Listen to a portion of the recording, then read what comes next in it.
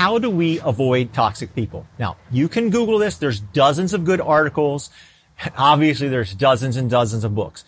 And what you'll notice if you investigate this is they have a lot that they share in common. I'm just drawing from one.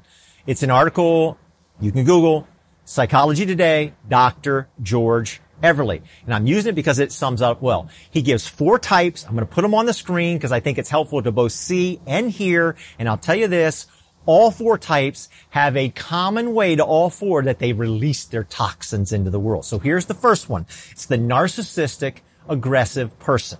This person is a risk taker. They're very possessive, they're selfish, and they feel really entitled. Number 2 is the frenemy. The frenemy. That's a person who you think is your friend, but they're really not your friend, and everything they do for you, really they're doing for themselves. Third type of person, the negative complaining person. Do I really need to explain much about the negative complaining person? They're never happy, it's never enough, and they're passive aggressive. Then finally, the seductive, overly dramatic person. They're charming, they're attractive, they're an attention seeker, they're deeply insecure, they're self-destructive, and then finally, they discard people very easily. You want to avoid these people. They're toxic people. You want to be aware of all that. Now, it is important that when you talk about avoiding toxic people that you look out and you also look in. If I want to detox my body, I have to be careful what I eat and what I drink. I have to look outside of myself, be careful not to let it inside. But that's only half of the equation. I also have to release the toxins that are already inside of my body, and one of the best ways to do that is to exercise. You burn it out. Remember that word burn. You're burning it out of you, releasing those toxins. You gotta look out, gotta look in. So let's start with looking out. What do you do when you look out? Well, something that you're gonna read, if you read a lot about this in books or articles, is setting boundaries. There are a whole bunch of boundary books. It started with a New York Times bestseller, Setting Boundaries in Your Life, how to get control back of your life. And then so many spin-offs on that. Boundaries in dating, boundaries in marriage, boundaries with your kids. Boundaries for peace. There's a boundaries devotional book. There are so many boundaries. Now, here's a great saying. Anamaya saw it on a street sidewalk somewhere. She sent it to Krista. Krista sent it to me, and I thought just a really good saying. Listen to this. If you're a giver, remember to learn your limits because takers do not have any. I think that's really good. Boundaries. Boundaries are important. Now we're going to go all the way back to the book of Leviticus. And remember what we said. In some ways, we read it like, this is so strange. It's irrelevant to my life, and maybe it's boring. The book of Leviticus talks a lot about skin, clothes, and walls. Now I want you to think for a second. What do those 3 things have in common? On Christmas holidays, during the break, my family, we played this game called Linky. And what Linky does is it asks you 4 questions. You come up with the answers. You look at those 4 answers and you say, what do these 4 answers have in common? And you figure out the common link. That's why the name Linky. So what, everybody, the skin, clothing, and walls, what is common? They're all boundaries. They're all boundaries, and boundaries are good. Particularly when talking about detoxing your life. You gotta have boundaries. You gotta know your limits. They're so incredibly important. And skin, clothing, and walls, they're all boundaries in our lives. We have guardrails. We have handrails. We have baby gates. We have boundaries. Why? Because they keep us safe. They're so important. Now, I want to read something to you from one of the most famous and greatest Jewish biblical scholars of all time. Listen to what he says. Maimonides. All agree that leprosy is a punishment for slander. What? Now he's going to get into how we use our words and our tongue, and what connection is that to our skin, to our clothes, and to the walls of our home. Check this out. All agree that leprosy is a punishment for slander. The disease begins in the walls of our houses. If the sinner repents, the object is attained. If he remains in his disobedience, the disease affects his bed and his house furniture. If he still continues to sin, the leprosy attacks his own garments and then his body. Now, I want you to think about this. In the Bible, there's a story about Moses' sister Miriam, and she speaks slander. She speaks ill of Moses. And what happens to her? she struck down with leprosy. Now let's think about Moses. In that famous scene in Exodus chapters 3 and 4, when God stops Moses at the burning bush, tell Pharaoh to let my people go. And Moses is like, man, I just can't march back into the most powerful person on the face of the earth, Pharaoh, and say, let my people go. And God says, I'll give you 3 signs. He says, take your staff and throw it down. So he does, and it becomes a snake. And he runs from it. Who wouldn't?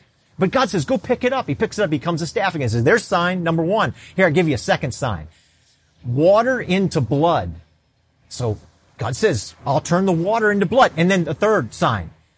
God says, Moses, put your hand inside of your robe and then pull it out. And when he does, it's white as snow because he has leprosy. Now, he used 2 of those signs when he goes to see Pharaoh. He used the staff and he used the water into blood, but he never uses the hand. Why would he? Uses the hand again and it becomes leprous. You know why? The Jewish sages say this. That wasn't a sign. It was a sign of a punishment.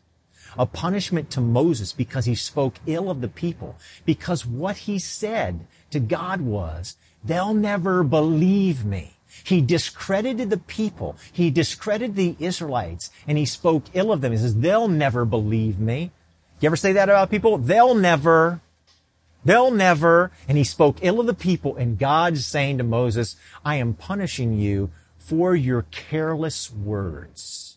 Leprosy is a punishment. And as Maimonides says, when we speak slanderous, it affects everything about us. So skin, clothing, and walls, those are all boundaries, and boundaries are incredibly important. Now, think about how important the Jewish sages feel about the words we speak. There are 3 cardinal sins, right? There's idol worship, there's bloodshed, and then there's illicit sexual relations. Those are the 3 cardinal sins. And the Jewish sages say this, that all 3 of them wrapped together is the equivalent to an evil tongue, to speaking evil words, to using our words for evil purposes. That's how bad, like an evil tongue to the Jewish sages, they say, it is as if you are denying the very existence of God when you speak evil words. Why? Why would they say that? Why is that so important? In the ancients, right? In the biblical days, the ancients would worship things of power. They worship the sun, it's powerful. They worship lightning, it's powerful. They worship the ocean, it's powerful. But the Bible does not worship power because power in the Bible is not holy. What is holy? Words. Words are holy in the Bible. That means we have to be very careful about how we use words. The words we're allowing to come into our life and the words we're speaking from our life. We have to be very careful about the words that come off of our lips because in the Bible, words are holy. Elijah. In a very important scene in the Bible, Elijah is tired. He's worn out and he's in a cave on Mount Horeb. And God comes to him and says, God's going to appear to Elijah. God says, go stand at the mouth of the cave. And then all of a sudden, there's this mighty act of power. There's wind so strong, it's like a tornado, and rocks are just flying everywhere. And then it says, God wasn't in the powerful wind. And then there was an earthquake, and everything was shaking. God wasn't in the powerful earthquake. And then there's fire. God wasn't in the fire. And then there was a whisper. And God was there because God's in words. Because in the Bible, words are holy. God shows up. Proverbs says, life and death are in the power of the tongue. The psalmist writes, let the words of my mouth and the meditations of my heart be acceptable in your sight. The words off of our lips, words are holy. But I want to read a passage to you because I think, wow, this really brings it home. Isaiah chapter 6. In one of the most important scenes of this incredibly important book of Isaiah, Isaiah has an encounter with God in Isaiah 6. This is what it says. In the year that King Uzziah died, I saw the Lord high and exalted, seated on a throne, and the train of his robe filled the temple. Above him were seraphim, each with 6 wings. With 2 wings, they covered their faces, and with 2, they covered their feet, and with 2, they were flying. And they were calling to one another, holy, holy, holy is the Lord Almighty. The whole earth is full of his glory. At the sound of their voices, the doorposts and thresholds shook, and the temple was filled with smoke. Woe to me, I cried. I am ruined. Why are you ruined, Isaiah? For I am a man of unclean lips. When Isaiah gets in the presence of God, what's the first thing he thinks of? His words are unholy. His words, what is coming off of his lips is unholy. I'm a man of unclean lips. And what kind of people do you live amongst, Isaiah? What's their problem? I live among a people of unclean lips, and my eyes have seen the King, the Lord Almighty. What's the answer to all this, Isaiah? Verse number 6. Then one of the seraphim flew to me with a live coal in his hand, which he had taken with tongs from the altar of God. The answer is the burning away, the purification of his words from an altar, right out of the very temple of Almighty God. With it he touched my mouth and said, see, this has touched your lips. Your guilt has been taken away, and your sins have been atoned for because of his words. Verse 8, then I heard the voice of the Lord saying, whom shall I send, and who will go for us? And I said, here I am, send me. So when was Isaiah finally ready to go forth in the name of the Lord? When he had his words, when he had his lips cleansed, when it was burned, right? Like exercising, we burn out the toxins. When he had a holy God touch him and his words were transformed. God creates the universe with his words. The first gift that he gives to humanity is the gift of words. Adam names the animals, and we create, as God creates the universe, we create a social universe with our very words. Now, I think that Rabbi Jonathan Sacks, man, he just puts this so good. I want to read you what he has to say about this. How can finite human beings be connected to an infinite God? How can they be connected to one another? How can there be cooperation, collaboration, collective action, families, communities, and a nation without the coercive use of power? How can we form relationships of trust? How can we redeem the human person from his or her solitude? How can we create collective liberty such that my freedom is not bought at the cost of yours? The answer is through words. Please listen to that. Because in the Bible, words are holy, and we must be very, very careful how we are using our words, the words we're taking in and the words that we're giving out. Now, I want to get very, very specific here in conclusion. Specifically, what type of words? Now, if you were to ask me that question, here's the first thing that I would say. Here's the first words that would come off my lips. Loving words. Of course, that's what we need. We need loving words, John. I just got to speak loving words. We should think about songs. How many great songs that talk about love. Now, as a matter of fact, I would like to invite you right now to throw these answers in the chat. I'm gonna give some songs that say love. I'm gonna give a little short, and you tell me who you think actually is the artist behind this. Matter of fact, if you think you win this, if you think that you got it quicker than everybody else, you just email Derek.80@trygrace.org, and you tell him, hey, Derek, I think I won. And maybe Derek will give you a big surprise. But I'd love for you to throw these in the chat right now. All right. So who's saying all you need is love? Who's saying that? All you need is love. Who did that? All right. Here's the second one. I will always love you. That is so hard for me to say that without actually singing, but I'm a terrible singer, so actually it's easy for me to not. Who said that? I will always love you. All right, number 3. Who sang about the power of love? Who did that? And then finally, the greatest love song of all time. Hint, Derek loves one of the singers in this song. Who sang Endless Love? All right, if you said the Beatles and Whitney Houston and Huey Lewis and Lionel Richie and Diana Ross, then you got them all right. And I hope you threw those in the chat. And just contact Derek. Maybe he'll have a special prize for you, right? Just email him. All right, here's what I want to say about love. And this might seem shocking, but love is not enough. No, it's not. Love is not enough. Everybody, I want you to think about this. 11 times the word love is used in Genesis. 11 times. And every single time the word love is used in Genesis, it creates conflict. It creates a problem. You know why? Because love is particular. It's partial. It chooses or favors one person over the other. We read that Isaac loved his son Esau, but his wife Rebekah loved Jacob. And then we read that Jacob loved Rachel. not his other wife, Leah. Just think about the pain involved. Our heart goes out to Leah. It's very painful to think about that. And then Jacob, he's got a whole mess of sons. But who does he love? He loves Joseph. And what happened with that? All the other brothers hated Joseph for it. Matter of fact, they beat him up and they threw him down a well and they sold him into slavery. Every single time love is used in the book of Genesis, it creates conflict and pain and suffering as a result of that. Because love is partial.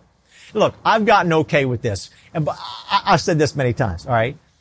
My wife's beloved dog, Butterscotch. If our house was on fire and I'm in the house and Butterscotch is in the house and my wife could only save one of us, you're not going to be seeing Pastor John around much anymore. And that hurts me so deeply, but you know what? I've gotten okay with that.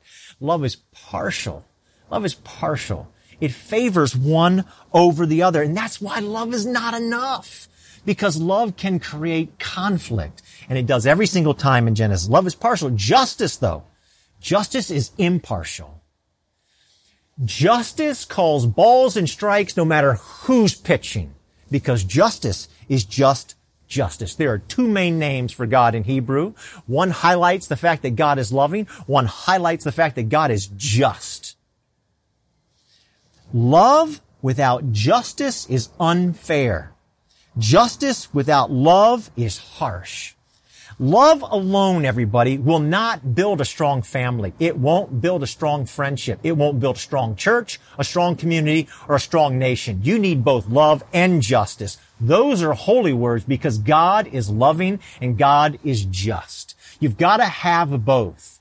Holy words are loving words and just words together. Not one, not the other, both. Jesus Christ came full of grace and truth, love and justice. We have to have both of those words. Now, I want to end with a story about Abraham, his wife Sarah, Sarah's handmaid Hagar, Hagar's son Ishmael, and then Abraham and Sarah's child Isaac. Very well-known story that is in the Bible. All right, so Abraham and Sarah, they want to have a child. They couldn't have a child, so finally Sarah does something very common in her day. She brings her handmaid to Abraham and says, have a child with her. So Abraham and Hagar get together. She gets pregnant. She's pregnant with Ishmael. And when she gets pregnant, all of a sudden she notices that Hagar is not acting the same way before. It's like, now they're rivals. Hagar and Sarah are rivals. And so Sarah gets really mad. And she starts mistreating her, and Hagar runs away, but eventually she comes back, and then eventually she has Ishmael, and Abraham's really attached to Ishmael. Like he really is connected to Ishmael. He even says to God, can't you just let the blessing flow through Ishmael? Well, finally Sarah can't take it. She is so upset because her rival Hagar is there, and she says to Abraham, send her away.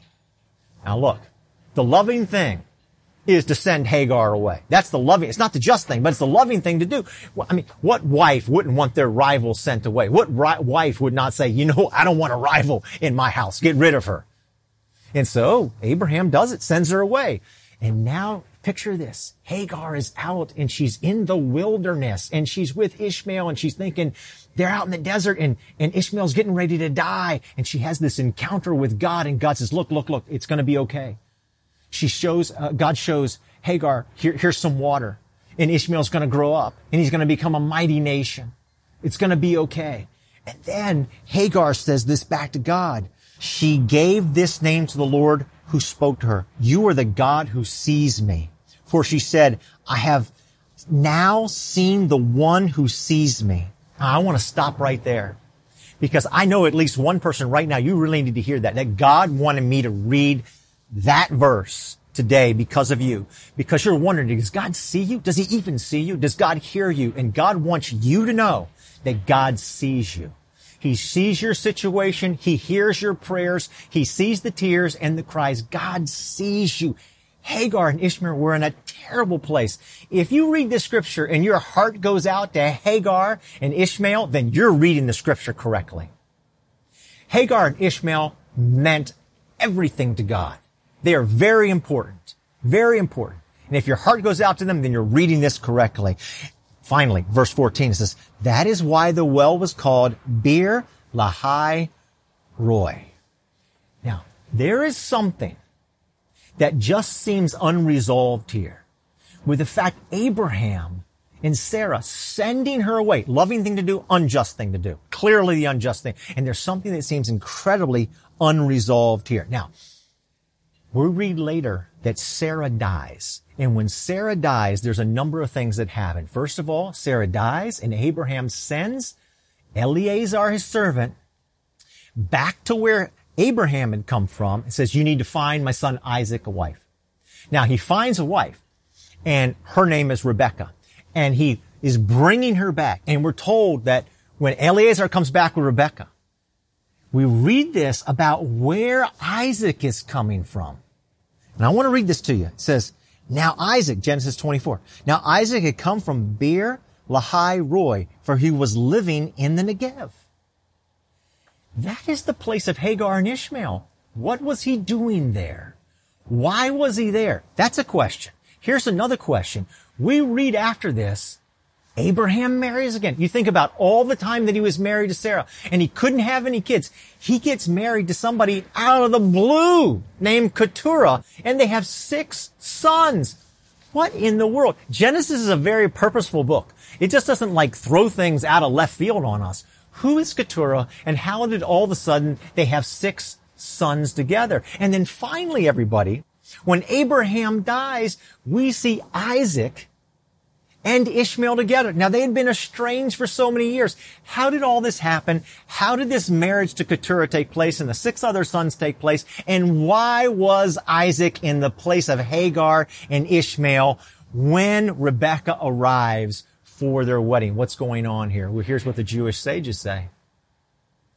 They say that something was unresolved, that justice needed to be done, and until justice was done, that things could not end. And so there is resolving that happened. And they believe Keturah means fragrant incense. That Keturah is actually Hagar, the place of Bir Lahai Roi.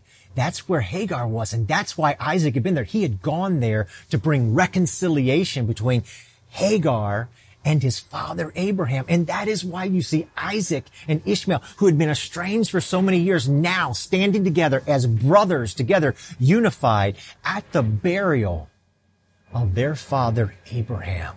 There is a resolve that needs to happen. It happens through love and it happens through justice. Our words are holy, and we need to speak words. Words that are holy, that reflect both the love of God and the justice of God together. I want you to think about that. I want you to ask God to help you to honor God with holy words from our lips, just like Isaiah, that we might detox our lives and detox our world. And it will never, ever, ever happen until we see words as being holy, and that we're careful with our words, and we're careful to speak words that are both loving and just. That is why Leviticus is the detox book of the Bible that has the power to change our lives, the power of biblical thinking. Now let's pray. Heavenly Father, I thank you, God, for your amazing word that is filled with these grand and great ideas that have the power to change our lives and change our world. God, help us to respect words and to know that in your word, words are holy. Help us not to desecrate them, Father. In Christ's holy name, amen.